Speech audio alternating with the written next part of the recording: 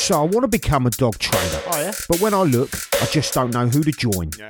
It's a sea of acronyms, and it appears to be unregulated. I want to know my money is well spent, with me joining a team of dynamic, ethical professionals who have the same goals as me. I also want to be taught using the most up-to-date, science-led data. So where do I go? You heard of PACT? It's a place to go to become the most knowledgeable, skilled, ethical, science-based dog training instructor you can be. It's also one of the few organisations good enough to be a member of the Animal Behaviour and Training Council. The Professional Association of Canine Trainers, PACT for short, is here to help you become the best accredited dog trainer you can be. PACT gonna help you reach your goals. PACT is the place you need to go. Oh, PACT, if you love dogs like we do too. PACT, we are indeed the place for you. Hey, PACT, it's time to take that leap of faith. PACT, delay no further while you wait. Hey, PACT, we are a super friendly team. PACT, come and join and start your dream. Come find us at pact-dogs.com.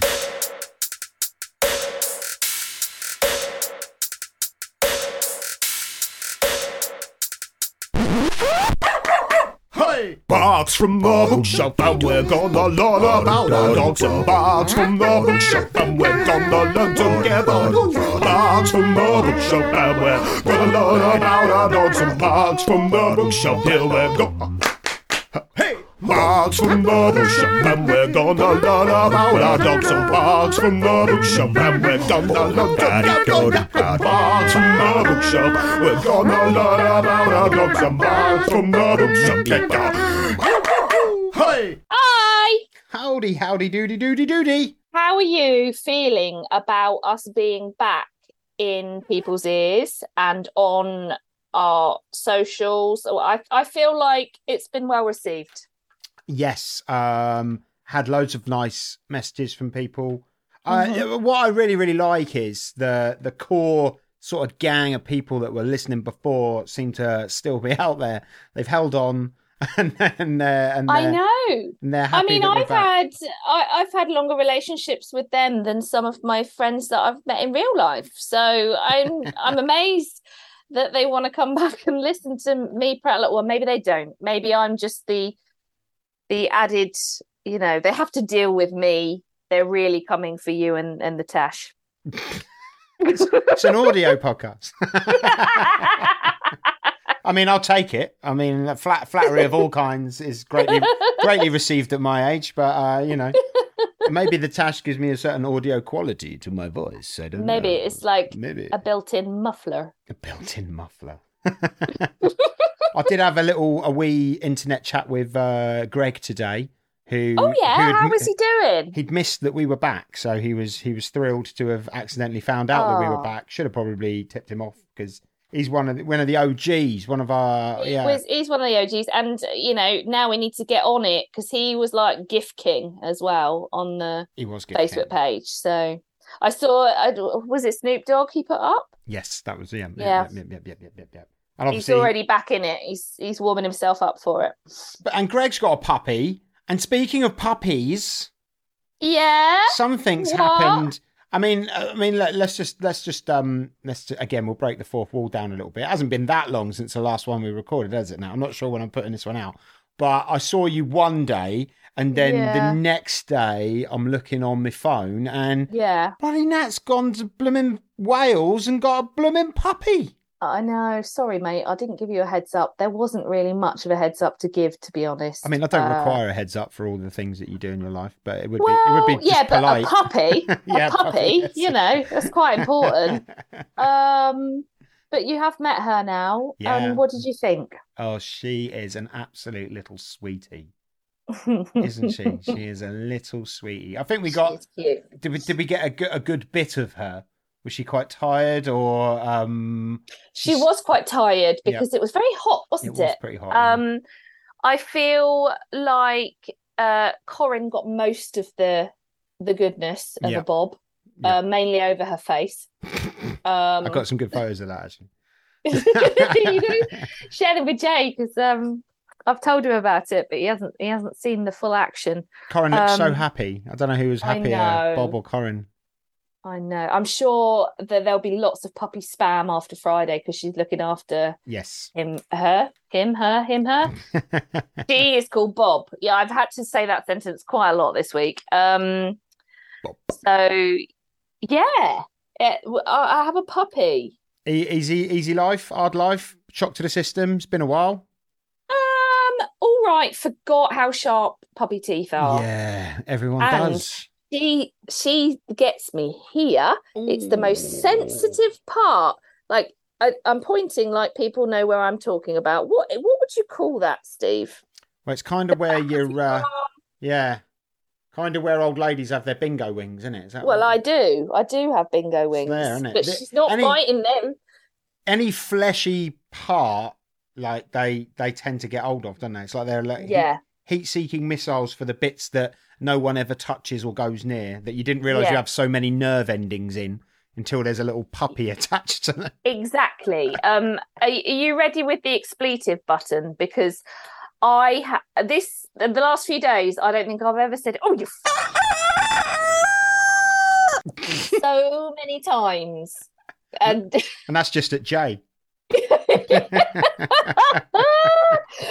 It just gets you. Blimey. So I'm now I'm just walking around dangling long socks in her face so that she bites them instead of my ankles. Redirect. Indeed. I also, another training tip, I also walk rather slowly, and if she looks like she's going to do it, I stop.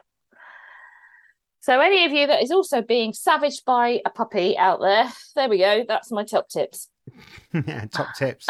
What are your not meaning to pry, but what are your sleeping arrangements? I'm interested in this because I might have rethunked my advice on after seeing the wonderful Amber Batson, who's also speaking at a conference. But I might have rethunked my sort of advice on puppies and sleeping to a certain degree. Yeah. So I was just interested in what's going on there. Well, she is in bed with us. Mm-hmm. Basically, she because she's been in a rescue. I mean, they've done a fantastic job with her, basically. But I want her to have a nice, safe, secure attachment. So she's either being carried by us, following us around. I'm doing little bits of put her in her little pen and sort of pop around. But the two terriers have been great, actually. They've been really good with her in the bed so far. And she finds it quite hot, though. So what we've done is put a few bits. Obviously, also you don't want a puppy rolling off the bed. I mean, our bed's quite low to the ground, but we've got wooden floor. So we've put some beds around. So our whole bedroom is literally a bedroom. Nice. That sounds like the sort of thing I wanted when I was a kid. Yeah. And so if she does jump off or roll off, she's straight onto a bed.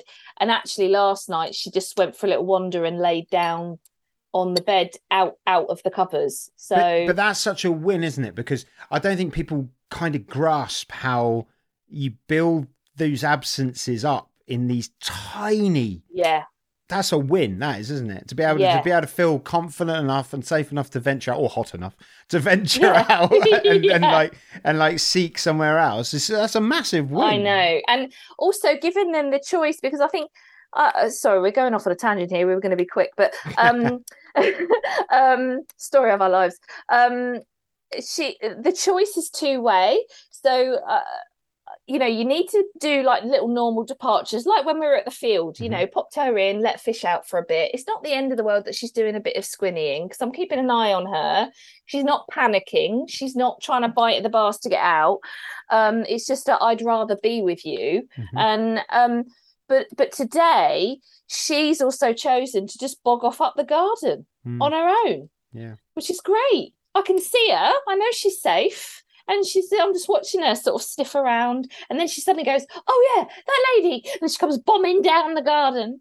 It's great. And it probably helps that she's got the other dogs for a bit of distraction as well. But yeah, it's going all right so far. I had a really, really good chat with Emma Judson. Oh, yeah. Hi, Ems. And we did a little chat for my complete puppy course, available at pat.com. Yeah, we talked a lot about building up that absence and little games that she's come up with. She's come up with some really cool little games actually for that.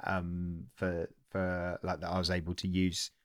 She gave me permission to use some to give to our some of our clients on the puppy course. So it was really good. Fab. But yeah, it was a really good, great, positive conversation about how that it's a natural process and it needs to be, you know, really nurtured in that natural way. And one of those total epiphany moments for me, where I learned something as well. It's really, really good. So now I get to see it all happening live.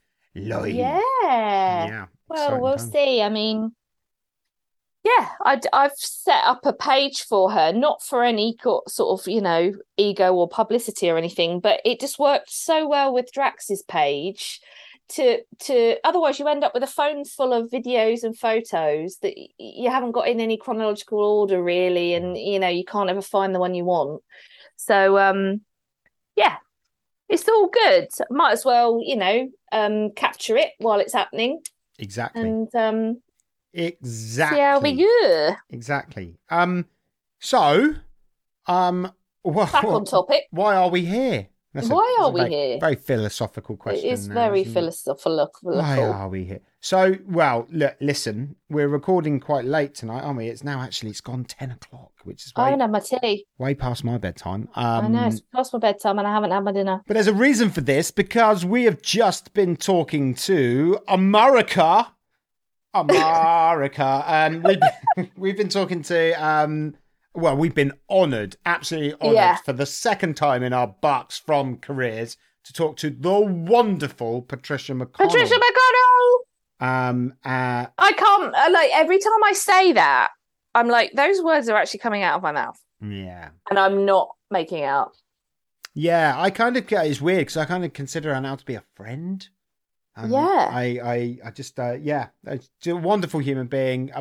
I mean, I don't need to introduce, again, introduction's not necessary for Patricia McConnell. No. If anyone has not heard of Patricia McConnell and has listened to this, I would advise you to go back and listen to our original interview with her, which I'm not sure what episode that was. I think it was one of the OGs. I can't remember. She was definitely very, very high up on the list of who we're going to try and get. I remember her being an OG.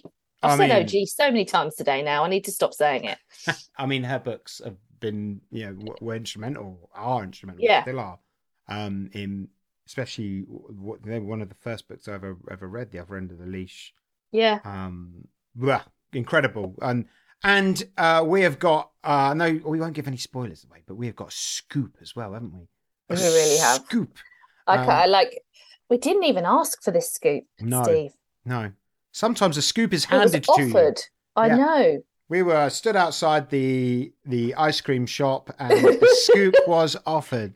It fell from the sky. So I know Patricia is talking at our Connecting Communities conference. She's coming remotely from the States, but we have got to get her over here for some shenanigans at some point, for sure. Definitely. Well, we need to sell more tickets for this conference so we can up the budget for the next conference. Yes, so you heard it here first, folks. Come on, if you're still umming and ahhing out there about coming to the conference, get your 20 knickers out and put it down on something amazing, isn't it? Come and do it. Come on, what are you waiting for? So I know everyone's going to enjoy this. I enjoyed it. It was absolutely incredible. You're welcome, listeners, and and we will see you next time. Thanks for coming. Okay. Bye. Patricia McConnell, everybody. Bye.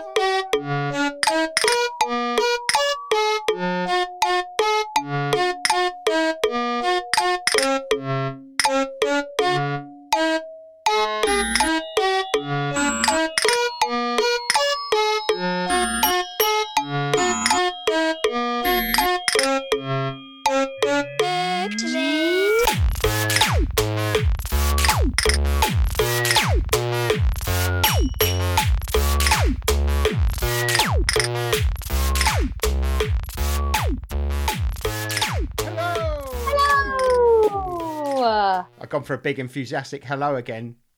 That was most of my energy expended now. So it's still down here from now. No, not really, because we are speaking to the lovely Patricia McConnell. Can you believe it, Steve? No, I can't. How are you, Patricia? Oh, I'm so happy to be here. I'm great. How are you too? Very good. This is your your second appearance on Barks on the Bookshelf.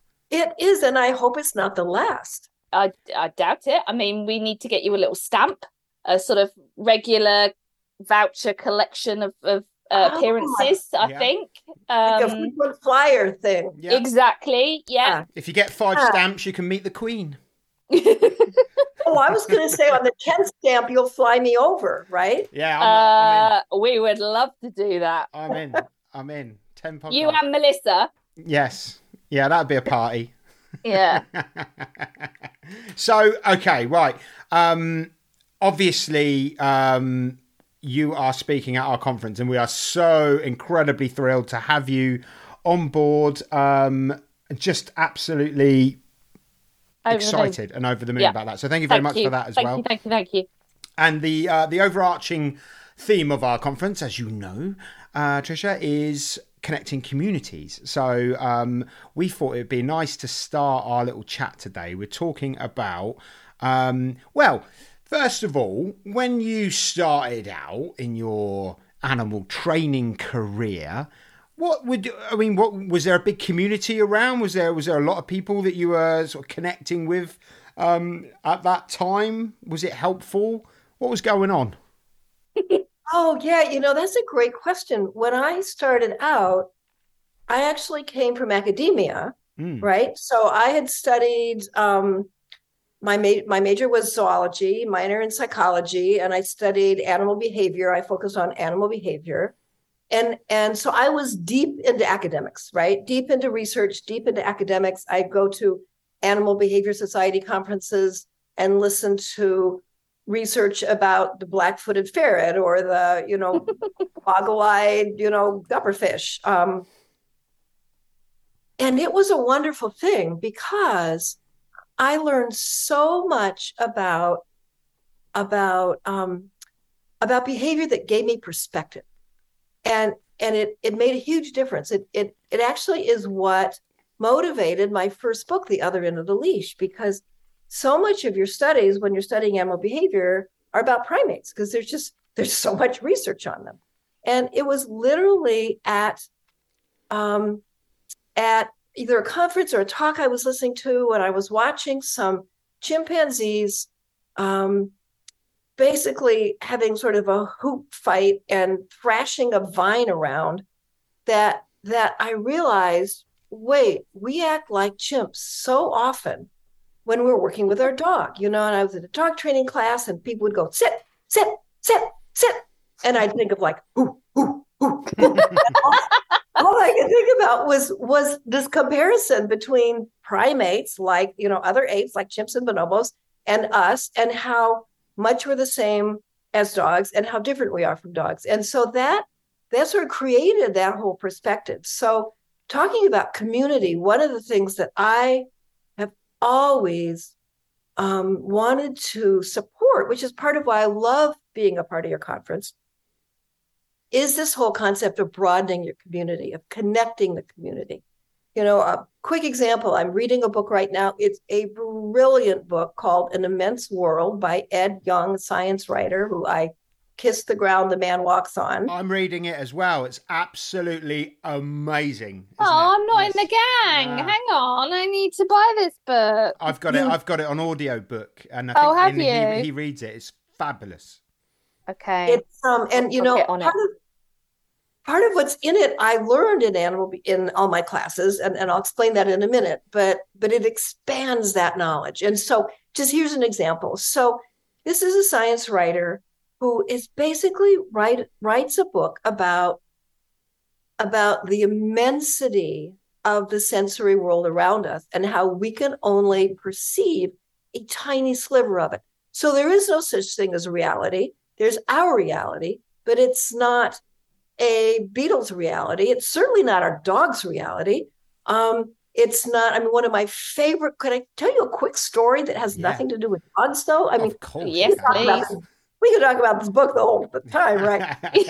The reason I'm focusing on it is because it's another example of expanding the community and the value of it. So I'll tell you two quick stories related to that. One, my favorite story is when I was in school, I heard the hypothesis over and over and over again about why do zebras have stripes? Everybody, you wonder, right? Why do they have stripes? And so there were two hypotheses. One was that it was good camouflage, that they sort of got in the tree area and it made them sort of fade away.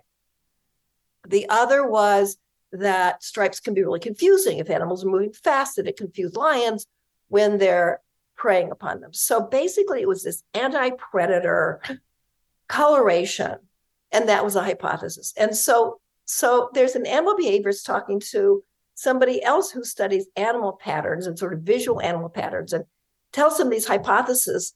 And the person who studies patterns just sort of looks at them and says, but lions can't see the stripes. And it's like, oh, for decades of hypotheses just got tossed out the window because of a connection between somebody, between a connection between different fields. The connection that Steve, you and I both adore is the one that Ed Young made with Alexander Horowitz. Why do our dogs' nostrils shape the way they are? Have you ever thought about it? They're not like ours. They're not little holes at the end, right? They have slits up the side. The slits up the side allow a dog to be able to both inhale and exhale simultaneously, which is just, which basically blows my mind so much that I can barely say that without putting some kind of an expletive. So this whole sense of connecting between trainers from different perspectives. I love watching trainers from all these different perspectives, from agility to canine trainers to sheepdogs have taught me so much about family dog training, behaviorists to veterinarians to animal scientists. So yay on you, because this kind of connection, I think, is where real innovation comes from, and excitement and inspiration. Wow. Yeah. I second that. The book is absolutely amazing. I was enjoying finding out about the whole vision chapter. The mantis shrimp, was it? I just mad cones and rods, and my brain was full of all of that for a whole day. I've been absolutely. It's a great book. I found it by chance because they were doing little abridged chapters on Radio 4. Nice. Yeah. So it was really good, really good. So I wondered how important, obviously we talked a little bit about that in terms of how important it is to be able to bounce ideas off people, because it's kind of scary, isn't it, that there could be a field over there where, with the answers, and you might even be in the same city, and then you're over here in another field, and the two don't meet, which kind of speaks to this whole want for connectivity and a need for it. But I wondered, how important do you think it is in terms of if our trainers in PACT are reaching out to talk to maybe even other trainers locally? How important would you think that would be, for bouncing ideas off and things along those lines, speaking to other trainers? Oh, don't you think that's a huge part of what we all get out of conferences is, I learned after going to all kinds of different kinds of conferences, from dog training to animal behavior to primate conferences. What I learned in graduate school was going to the talks is half of it at most. The other part is talking to colleagues or people with slightly different perspectives, and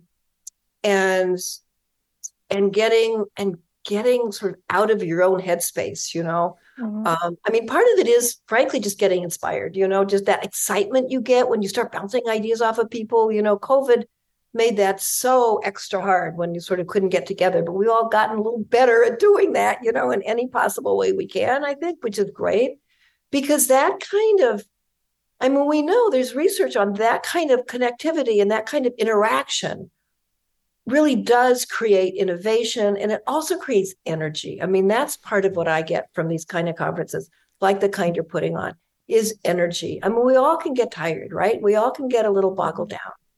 And what I learned at conferences is I'm Boy, I have a very strong boundary. That's the way I'm going to put it. Is if somebody starts just talking, ain't it awful to me? Isn't it horrible how dog owners say they love their dogs, but they can't, I can't do it. I don't need that kind of energy suck. I want somebody who's going to teach me something new, who's going to give me energy to keep doing what I'm doing, who's going to support me, make me laugh, remind me why this is important, right? Mm-hmm. So I think both the talks and the interactions between participants are equally important. I love that.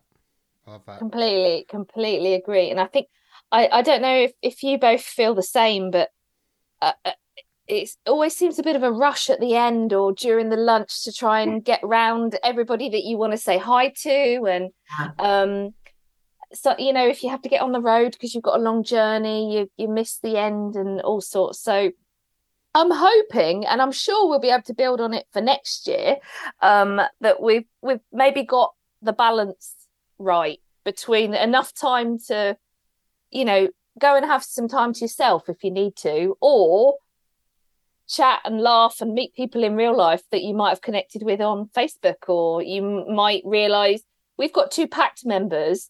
And when we were putting them on the map on the register, we realized they live in the same street. It's amazing. So we emailed them both. We're like, do you know your neighbours? That's fantastic. I love it. It's great. It's great to be able to make those links. But the best thing of all is that most people that are drawn to us, I think, are open to those kind of links and want to, they have a more is more approach to making friends and professional acquaintances. So yeah, good on you for supporting that, because I couldn't agree more. It's so important. I think as well that there's been a big gap for in-person conferences. I know they're coming back now and great, and I think actually Zoom filled that void very, very well. Where would we be without Zoom? I think over the last few years for sure. But we're a social species, aren't we? And Zoom does just enough, I think, but it doesn't quite. You don't get that connection. I think I was listening to something the other day that really pricked my ears, as we say, and that was about the fact that you can't give eye contact on Zoom. So when you're talking to someone, you're not looking at the camera at the same time. You're looking at the person you're talking to. So it's a very strange kind of way of connecting to people. It doesn't feel as connected, and we need eye contact, don't we, to be able to laugh with each other. I mean, I can laugh over Zoom as much as anyone, but you get the idea. It's that sort of connection that we sort of miss a little bit. Yeah, and we're talking about other senses, right? And I mean, all those other senses, just seeing people in person. People look different in person, right? Mm-hmm. Especially with masks off. I mean, I saw a couple of people with masks off, and I barely recognize them. It's like, I didn't know your mouth looked like that. About that chin, I didn't know. Yeah, but we don't talk about it much, but it's relevant. I mean, people do have a scent, like there's a woman I know who always smells like lavender, and I'm like always trying to like follow her around. But the sounds and the scents and, all that sensory input is really relevant to your brain and makes your brain record things in a sort of more intense, important way, important to your brain anyway. So yeah, so Zoom has done, it's done the best it can. Like you said, thank heavens for it. I think we'd all, or many of us, be like huddled up in a corner licking our paws, basically. Yeah, I think. Go on. I think. Sorry, I was just going to say about the eye contact thing. I so relate to that because, the one thing I enjoy about my work the most, and meeting people from all walks of life, with dogs being the commonality, is being a warm person that can try and help them where maybe others haven't been able to, even if I haven't got the answers. I want people to feel listened to. And I'm doing a lot of remote work still with clients, and I find myself looking at the camera, but then I'm missing their I'm missing their response. And you don't see them, right? Yeah, because I want them to really know that I'm caring and I'm listening, but then I'm missing all the nuance of them going, or yeah, you know, all the stuff that, yeah, you just can't, you can't get unless it's face to face. And here's the best thing about face to face: you do not have to see yourself. Yeah. I know, thank goodness. I know we can turn the video off, but you know, often you just don't. You know, I've really trained myself. I have a Zoom meditation class, right? There is nothing better at destroying a meditation exercise than sort of looking at yourself. You know, it's like, is my hair Yeah. Yeah, I can see that. I read a really funny quote from someone. I can't remember who it was. I'll have to remember who it was. But they were talking about, they realised why they weren't that relaxed when they went on holiday. And the reason was that they always take themselves with them whenever they go away. It's a great point. Well said, right? It's a great line. Yeah. You can go absolutely anywhere, but you're always with yourself no matter where you go. Right?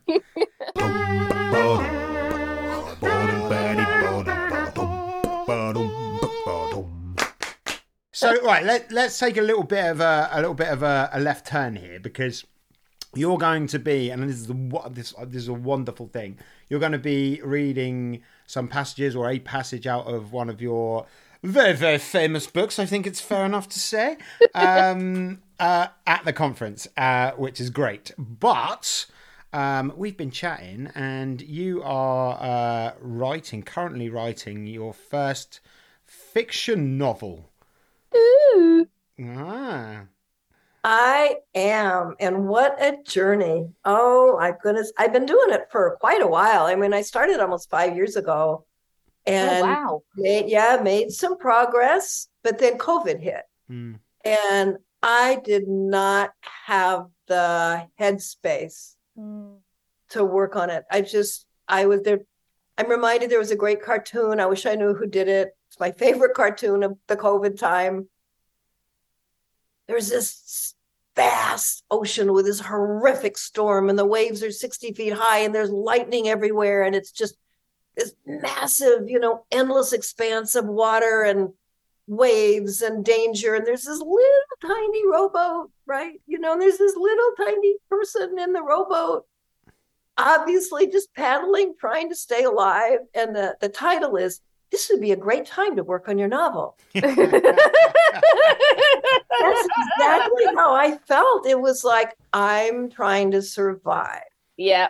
To the end of the day.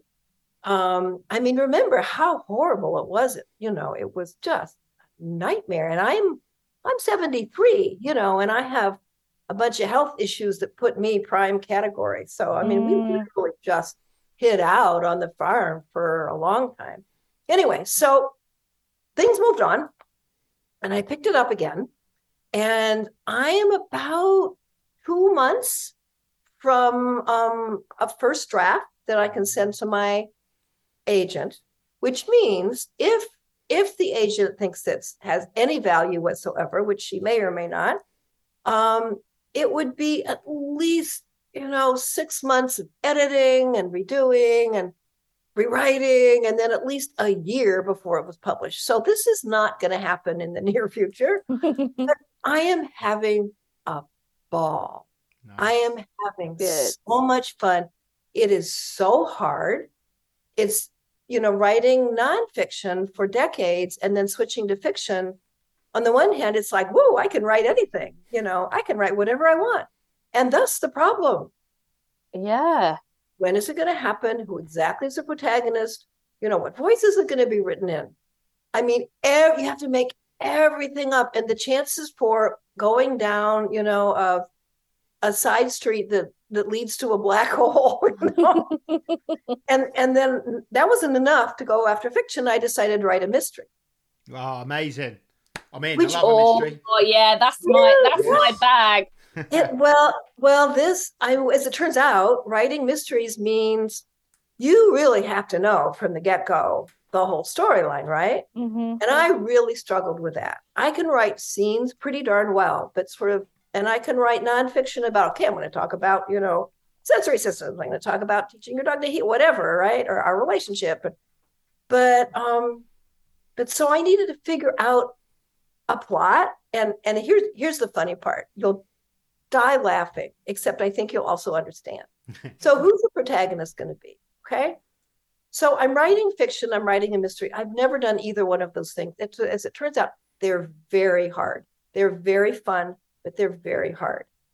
And so I'm like, okay, who's going to be the protagonist? And then it was like instant, like, write what you know, right? So the protagonist, tentatively called Maisie at the moment, although I will tell you that will probably change because there's a famous mystery novel with Maisie Dobbs in it. So probably won't be Maisie, but right now her name is Maisie.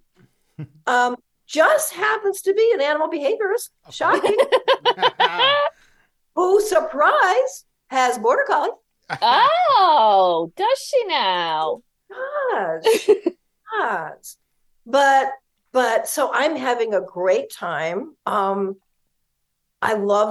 become very fond of this character, Maisie. I will tell you I will first of all say I am not stupid, so no dog dies, because that would have been the stupidest Thank God ever for done that. in my life.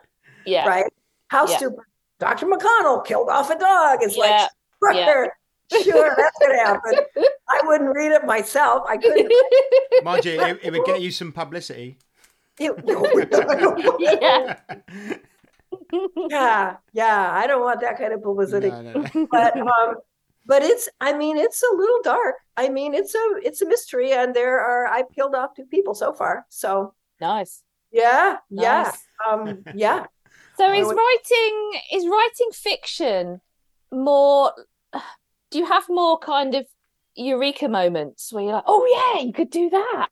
Mm-hmm. Whereas you don't really have that when you're writing nonfiction as much. You might find a good paper that you can go, oh yeah, that's a good way, or think of a good analogy, but it's not as exciting. I think there are eureka moments when you're doing nonfiction. I really do. It's like, oh wait, that's a great story I could use to illustrate this point, or wait, those connections, right? I'm making connections I've never made before, like what motivated the other end of the leash was like dogs, primates, wait, same, what's different? And really, I've been writing about what's the same and what's different. I mean, all my big nonfiction books have been about that, about, what's the same in general between people and as primates and dogs, other end of the leash. And then for the love of a dog, emotions, what's the same, what's different, what do we know? And then a lot of the education of will, which is granted a memoir, right? It's not fiction, it's a memoir, but it's about trauma and how it affects 2 individuals from 2 different species, right? And how to try and heal that. So there are eureka moments. I just had one a few days ago. It's like, oh, I could bring back the ex, and then I'll just stop there, right? Oh, I could do that. Oh. So yes, it's great fun. But then there's also like, what do I do now? I don't know. I just have the utmost respect for anyone that can do that kind of world building, because it isn't just what goes down on paper, is it? Or on your computer now, I guess. But it's just having that vastness, the whole world that's running in your head. How do you switch that off as well? I'd be thinking about that all the time. Maybe that's the point. I don't know. But do you wake up in the middle of the night going, oh my God, I've got one? Yes. Yep. Yes, I do. Nice. Yeah, I do. I think about it a lot, but it's a lot nicer than thinking about a lot of the other things we all think about in life, right? Yeah, for sure. Yeah, that's a good point, actually. So yeah. And it's a form of escapism. It's also, doing it is one of the few moments I have of real flow. I mean, when I'm doing it, I'm not thinking about anything else, just not anything else, And there aren't a lot of moments in life for most of us that are like that. I love to garden, but when I'm weeding, I'm like, right, thinking about other stuff, right? So meditating, working a sheepdog, right? You really have to concentrate there. And that's the same, it's got to be the same as, any dog sport, agility, you name it, tracking.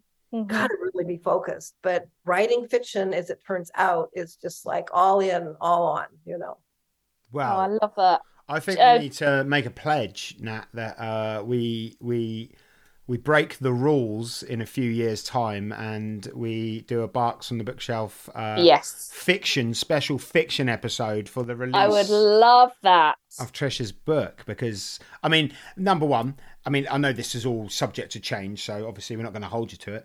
But behaviorist characters, owns border collies. I think the crossover is going to be quite big in the dog world, right? Oh yeah, I think so. My hope is that people who are so beyond dog lovers, But if dog lovers don't like it, I have just failed completely. I'm sure they failed miserably. I don't know many dog trainers that don't like a good sort of I call them murder programs, but mystery, murder mystery type things. Most of my friends that are dog trainers love these kind of shows, so it makes complete sense. Good. Complete good, sense. Good. So good. I know we haven't got you for very long, but you did say that you might read us a little bit. I'm excited. Well, I can't wait. I will. And so again, this is with the warning, the caution that none of this might be in the book. I don't know. I think it will, but the names, everything, but oh, she's gone serious, everyone. She's putting the glasses on. Here we go. Functional, so I can actually. All right. So I is the animal behaviorist, right? On Wednesday afternoon, I got a call from Catherine, the director of the Southeast Wisconsin Humane Society. They'd picked up a half-dead German Shepherd beside the highway, and no one could get near him after he got out of intensive care. I'd done volunteer work for the shelter before, impressed with their skill at working with dogs with behavior problems. Their highly trained employees were having trouble with the dog. I knew the issue was serious. Should probably put him down, Maisie. He's barely alive. He won't eat or drink, and yet he's still dangerous. We just can't figure out how to get through to him. He alternates between being shut down to looking ready to kill anyone who makes eye contact.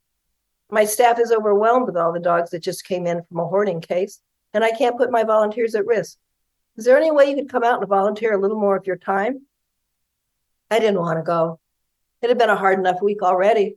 On Tuesday, I'd seen a heartbroken couple with a miniature poodle who put a 3-inch gash in their 5-year-old son's face, a Weimaraner with separation anxiety who destroyed an $8,000 couch, and a border collie with eyes as crazy as Jack Nichol's in The Shining. This is not how most people envision the life of an applied animal behaviorist. Oh, I wish I had your job, they'd say when I explain what I do for a living. They seem to imagine me running through fields of daisies with golden retriever puppies. More often it is sitting in a small room with heartsick clients who love their dog but may not be able to provide the best home for him. Or just as often with dogs whose owners smile obliviously while their dog stares at me, stiff as a statue, like a farm cat watches a mouse. But Catherine and the Humane Society were doing great work, often with too few resources, and I couldn't bring myself to say no. I drove out the next day, a free afternoon I'd reserved for catching up on paperwork. Arriving 45 minutes later at the shelter, dogs were being walked in a field behind the buildings, and a few puppies played in the small grassy area fenced off from the parking lot.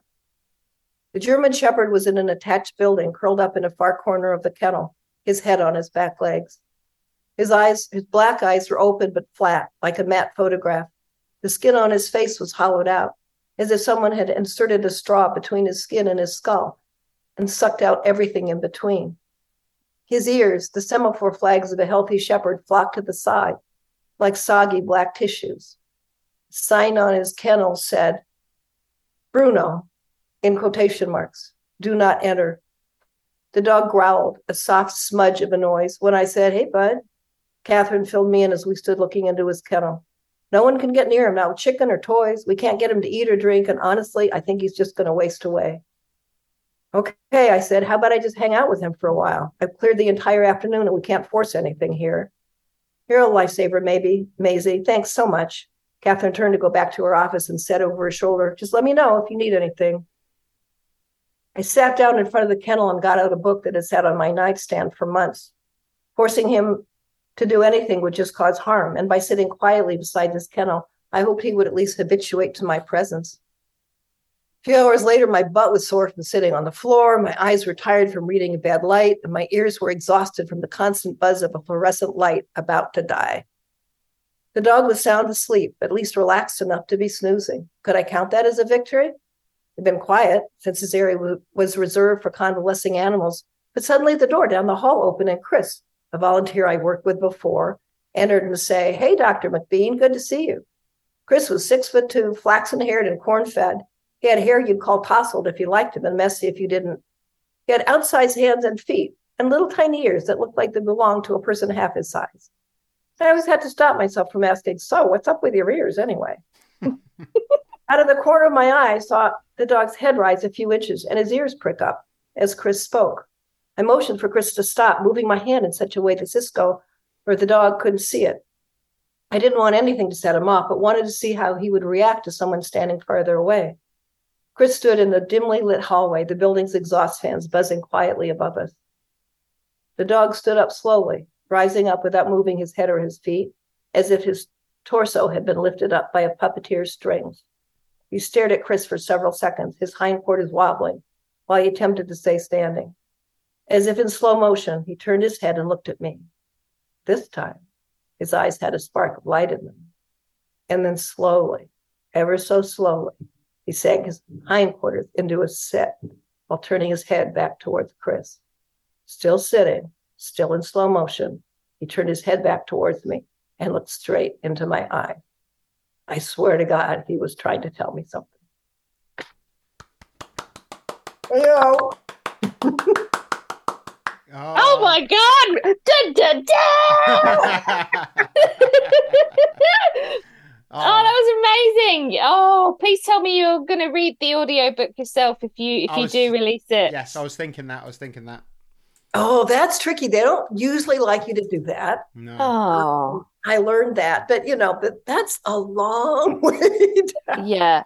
That was so amazing, and the way that you described immersing yourself in your writing, you just gave me a few minutes of immersing myself in just listening. Oh, to good. So thank you so much. You liked it, huh? Yeah. Yeah, Really liked it. I am sold 100%. Yeah. 100%. I'm just gutted it's finished. Go. Yeah. Well, crash your pause for me. Yes. Yep. No. Yes. 100%. So, I guess we should start wrapping things up a little bit here. Did I hear you say at the beginning of the interview, "Google-eyed dupperfish"? I completely made that up. I was just checking that wasn't an actual fish, because I would have gone and Googled that. You do realise that? Well, you never know. You still can, Steve. You It's never okay. know. There might be. Don't let me stop you. If there isn't a fish, there should be one called a goggle-eyed dupperfish. 100%. So, what can I say? Thank you so much for giving us a real moment there as well, a proper scoop of listening to. Just amazing. It was just great. I honestly, and I think that's going to, at the conference, it's going to, I mean, obviously you're joining us remotely, so I think we're going to have a lovely moment of everybody just being completely engaged, which is fantastic. And I know a lot of conferences are like that, but if you're just listening and you're not thinking about notes and you're not checking your phone, it's a whole different experience. It's like seeing a film at the cinema rather than at home, isn't it? Oh, so, it's true. When I taught at the university for the first class, which was over an hour, it was the first class, right? 150 students, 3 credits, big class at University of Wisconsin-Madison, right? Big deal. And I said, put down your pen, put down your pencil, close your books, put away your phone. All I want you to do is listen. That's your job, is to listen. And then I just introduced sort of the topic was the biology and philosophy of human-animal relationships. Anyway, so yes, just listening is something we don't do very much anymore, And I think it's very, very special. Yes. Read me a story, you guys. Yeah. I want you to read me a story too. Okay. That's a great accent like you do. Everything is so much smarter. I wish. Well, I take that challenge, and I'm going to read you the stupidest thing in the world, and you can tell me whether it still sounds smart. It will. I would incoming voice note at some stage. Look out for it in your emails. Amazing. Well, thank you so much. It's been a pleasure as ever. We will 100% fly you over one day to do all of this in person, because it would just be wonderful just to meet you in person. After all this time. But yeah, I hope you have fun in your hot weather out there, that we're having fun in our hot weather. Yeah, no kidding.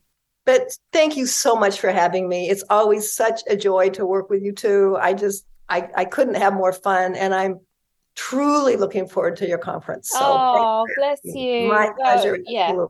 We can't wait, and I'm sure we'll be in touch before then to talk about details and all sorts of stuff. So awesome. Well, thank you so much. Thank you guys. You're so much fun. I'm so jealous. Melissa's going to come see you. I know.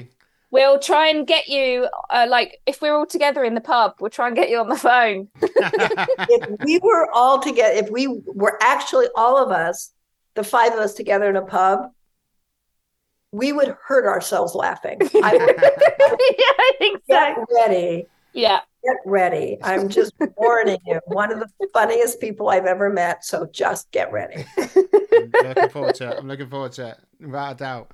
I know Melissa will love listening to this. Yeah. Bye. All right. Thanks, Trisha. Bye. Bye. Bye. Bye.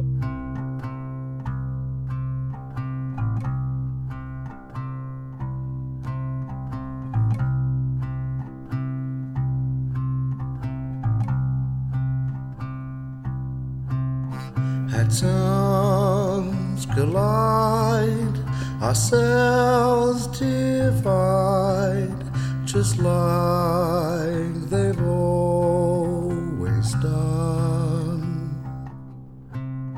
A spark, a life, we multiply.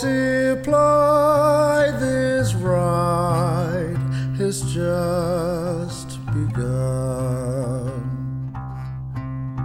And here at the end of a line that stretches back through all time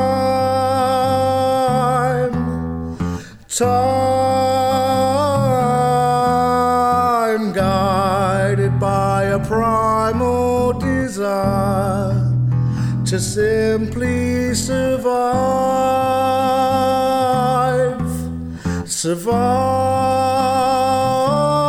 You can't keep it down, you know. It grows.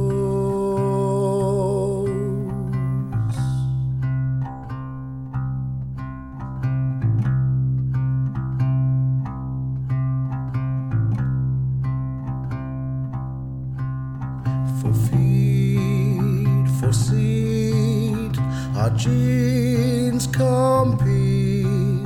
This war is never won. Numbers increase for reason and peace. Our mass as one, we're strong. And where opposition exists, it's our duty to persist, resist and fight and defend till the end. Another's right to all this bliss, a wish, a kiss. You can't keep me down, you know, and I can't keep you down.